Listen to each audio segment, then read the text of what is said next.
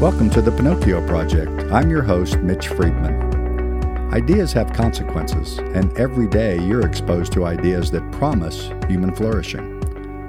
Our mission here on the Pinocchio Project is to equip you to examine these everyday ideas so that you can determine for yourself whether or not they deliver on their promises.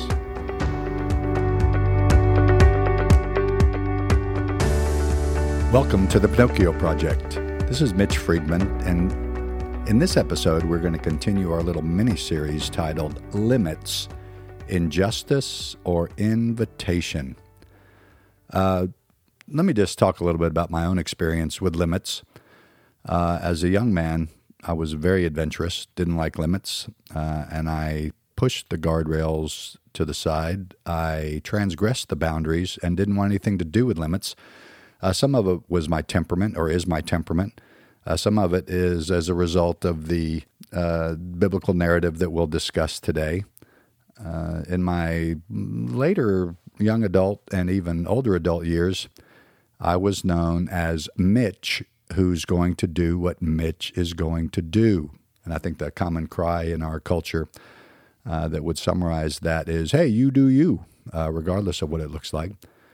And my common response to, Mitch, you can go this far and no further. This is something you won't be able to do.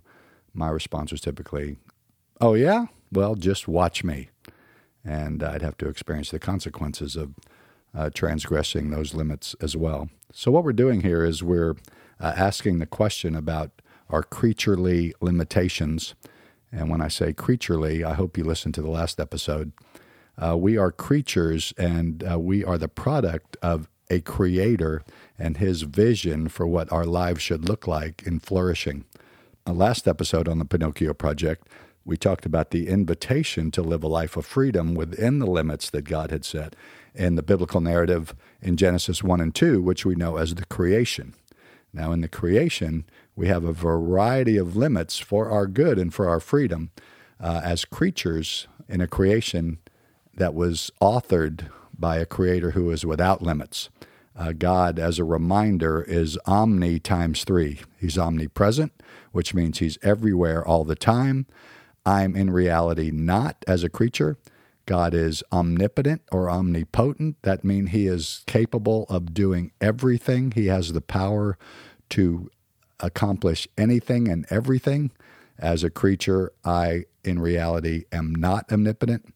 And God is omniscient, meaning God knows everything, not as data, but as sequence, as process, as how the story develops. He is the container of all wisdom. And if you hang around with me long enough, you'll know that obviously as a creature, I'm not omniscient.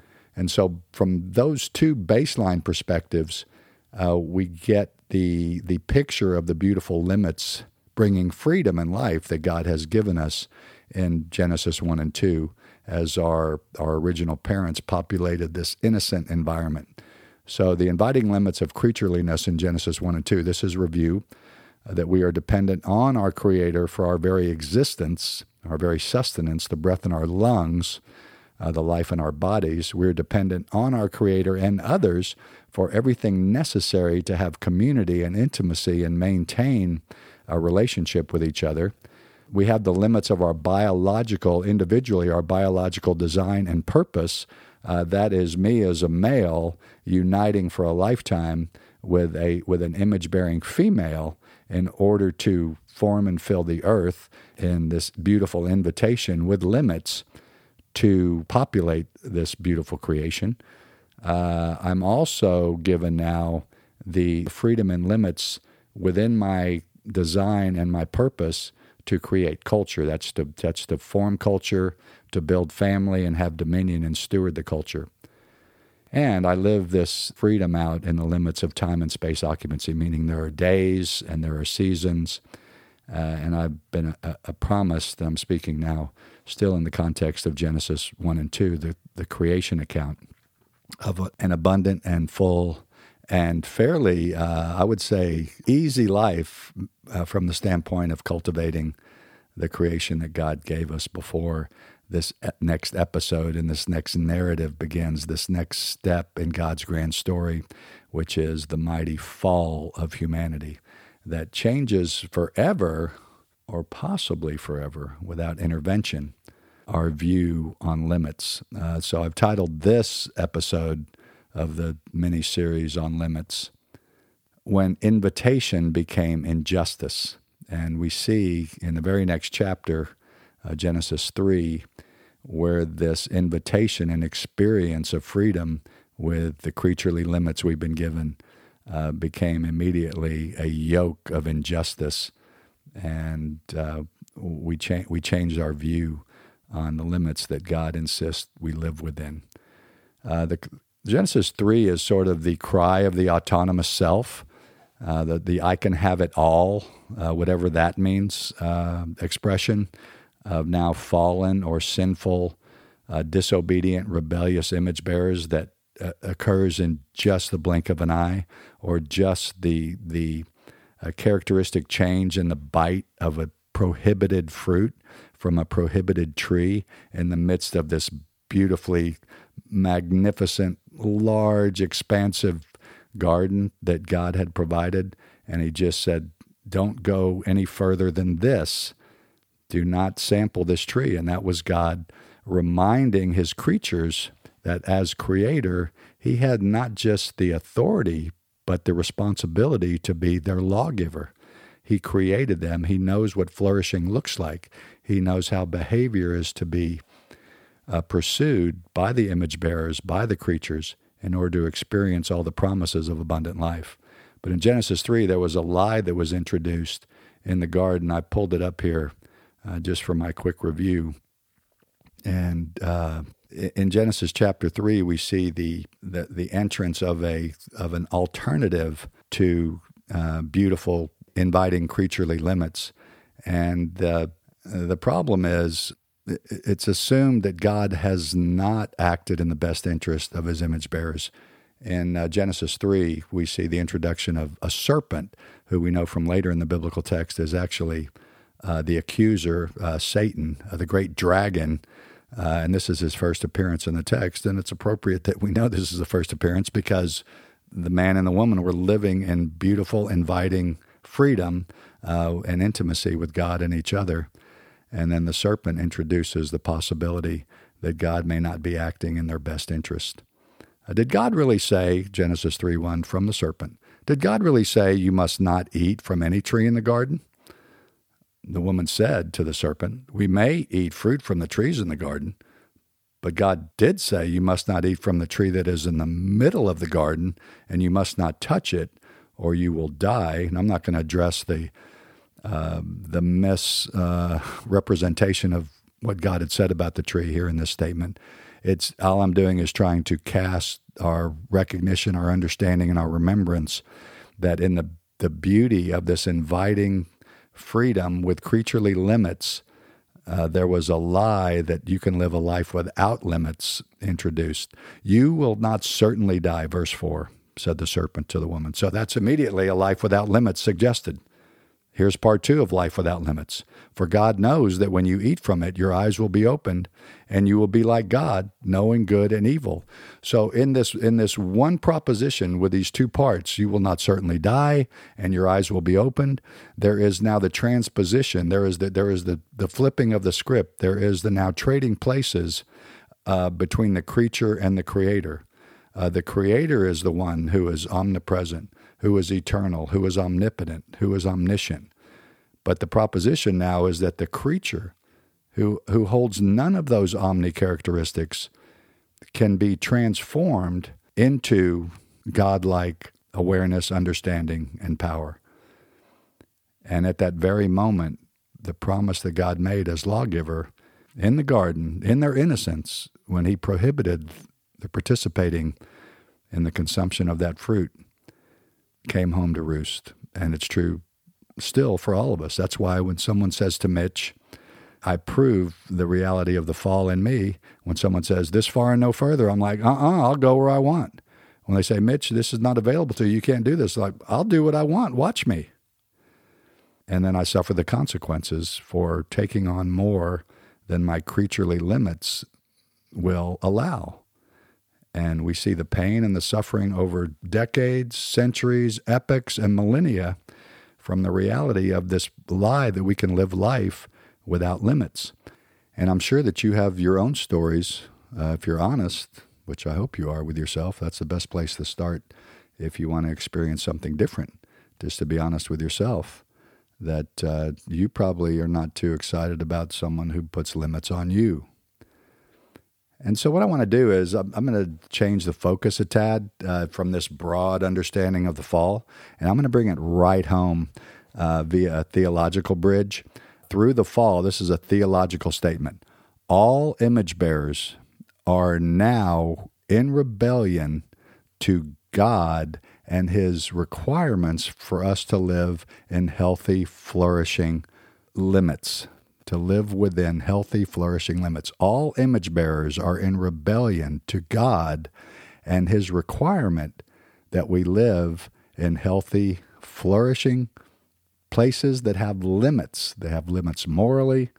They have limits in our relationships. They have limits in our community. But we are in abject rebellion because we are now infused with the lie that we can be like God and we just do us. We are free to live a life without limits that we can imagine. Anything you can imagine. You see this everywhere. You see this in media. You see it through storytelling. You see it, unfortunately, in the reality of headlines, that we do not want to be limited by any proposition that we can't have it all. That's a theological statement. The grand theological statement is, all image bearers are now sick with sin, which is rebellion against God and His assistance that we live within flourishing limits. And I want to bring it back home to how in our present day, with technologies that didn't exist even a couple of decades ago, these desires to live a life without limit and to be like God, to be the omnis, to be the omnipresence, to be the omniscience, to be the omnipotence, that technology is actually allowing us to live in this fantasy, what I would call faux limitlessness. We have this faux omniscience, we have this faux omnipresence, and we have this faux omnipotence that technology is continuing to seduce us and keep us sedated in this lie that we can live a life without limits. Now, what am I holding up here, Jeff? Your phone. Well, here in my 4x6 monitor come all the promises to this creature that I can live a creator-like omniscience, omnipotence, and omnipresence.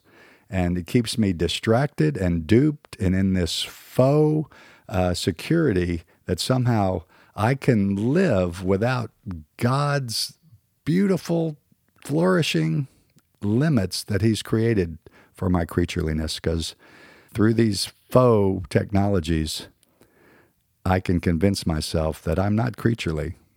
I'm more like the Creator. So let's talk about omniscience through technology. I can say, hey Siri, tell me when Johnny Depp was born. And I can immediately have information. Omniscience means that I know everything. Well, I can ask Siri almost anything. Hey Siri, what's the population of Moscow? Hey Siri, can God make a rock so big that He can't even lift it? And I have this idea that because I have this functionality through technology, that somehow all data and all information is available to me, that I am somehow now living a life without limits. But data and facts are not at all what it means to experience omniscience. So this idea that through technology I can know everything has little or nothing to do with the character of God and His omniscience. I wrote something down here. Let me see if I can phrase it up well. When we say that God is omniscient, what we're not saying is that He is simply able to store more facts and information about the world and the universe in His mind than a human being can store in their mind. The knowledge that God has of the universe is independent of the universe, meaning that He had the universe in mind before the universe existed. In fact, I continue to try to flesh this out. God's knowledge of the universe is not a consequence of the universe existing. It's the other way around. The existence of the universe is a consequence of God's knowledge. And as such, unlike humans, unlike image bearers, his knowledge is not dependent on some sensory experience or any physical matter and is outside of time. I know that's a big statement. What I'm simply trying to get at is any idea that I can be omniscient because of technology is literally just me being phony in the sense of I can store, I can access, I can now sort data and facts. There was no fact that is now in existence that was not in God's mind before that very fact did exist. So God, in his omniscience, he knows all things, and therefore from that knowledge, all things come to being and are maintained, not the other way around. Let me go on to technology and omnipotence. What I hold in my hand here in my phone and other technologies such as medical technologies, such as automotive technologies, such as aviation technologies, we get this idea that through technology we can do anything. Peter Thiel, who is I would call a technocrat. A technocrat is somebody who believes technology is going to save us. He says this: humans are distinguished from other species. He's right about that. We are the crown jewel. However, let's read on.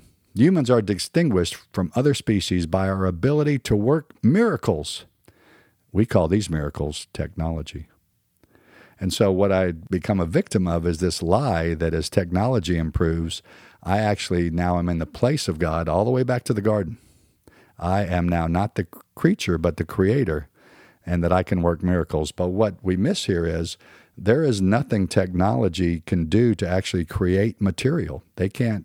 Any technology developed by human beings cannot ex nihilo, out of nothing, create resources from which to build technologies or to refine materials toward technologies or to refine materials, for example, to make microchips. We are co-creators with God, but not ex nihilo, not out of nothing. But the whole technology lie that feigns our omnipotence is that through technology we can do anything. So omniscience, omnipotence, and finally, let's look at omnipresence. Through technology now, I can be everywhere. Amanda Wortham, writing in a recent blog, said this: "It is a hard thing to reorient ourselves, but is the only thing I will save us." And she's talking about smartphones here and omnipresence. We know, of course, that smartphones are neither omniscient nor omnipresent nor omnipotent.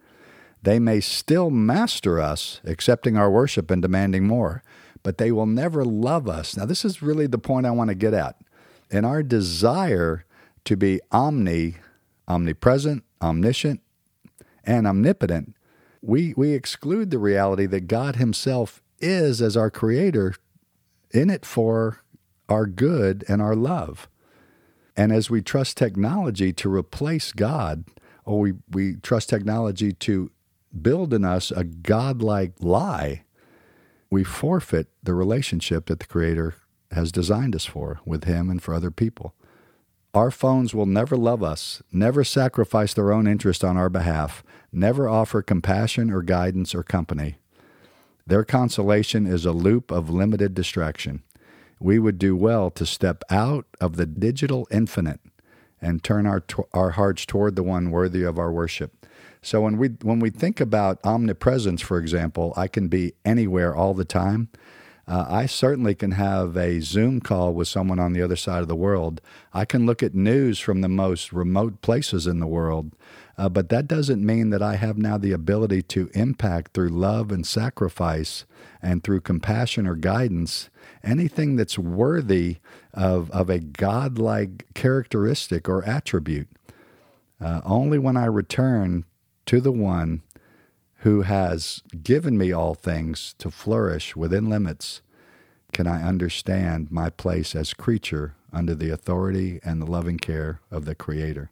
So we've talked about creation and we've talked about the fall, but what I want to do next time on the Pinocchio Project is discuss the return from injustice to invitation of the limits that the Creator provides us.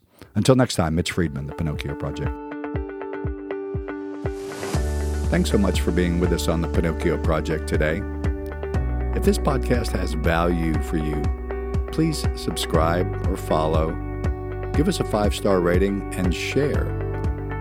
If you have an everyday idea you'd like to submit for us to examine, simply email us at pinocchioprojectpod@gmail.com. We're on Twitter at PinocchioPod, or you can hit the links in the show notes below.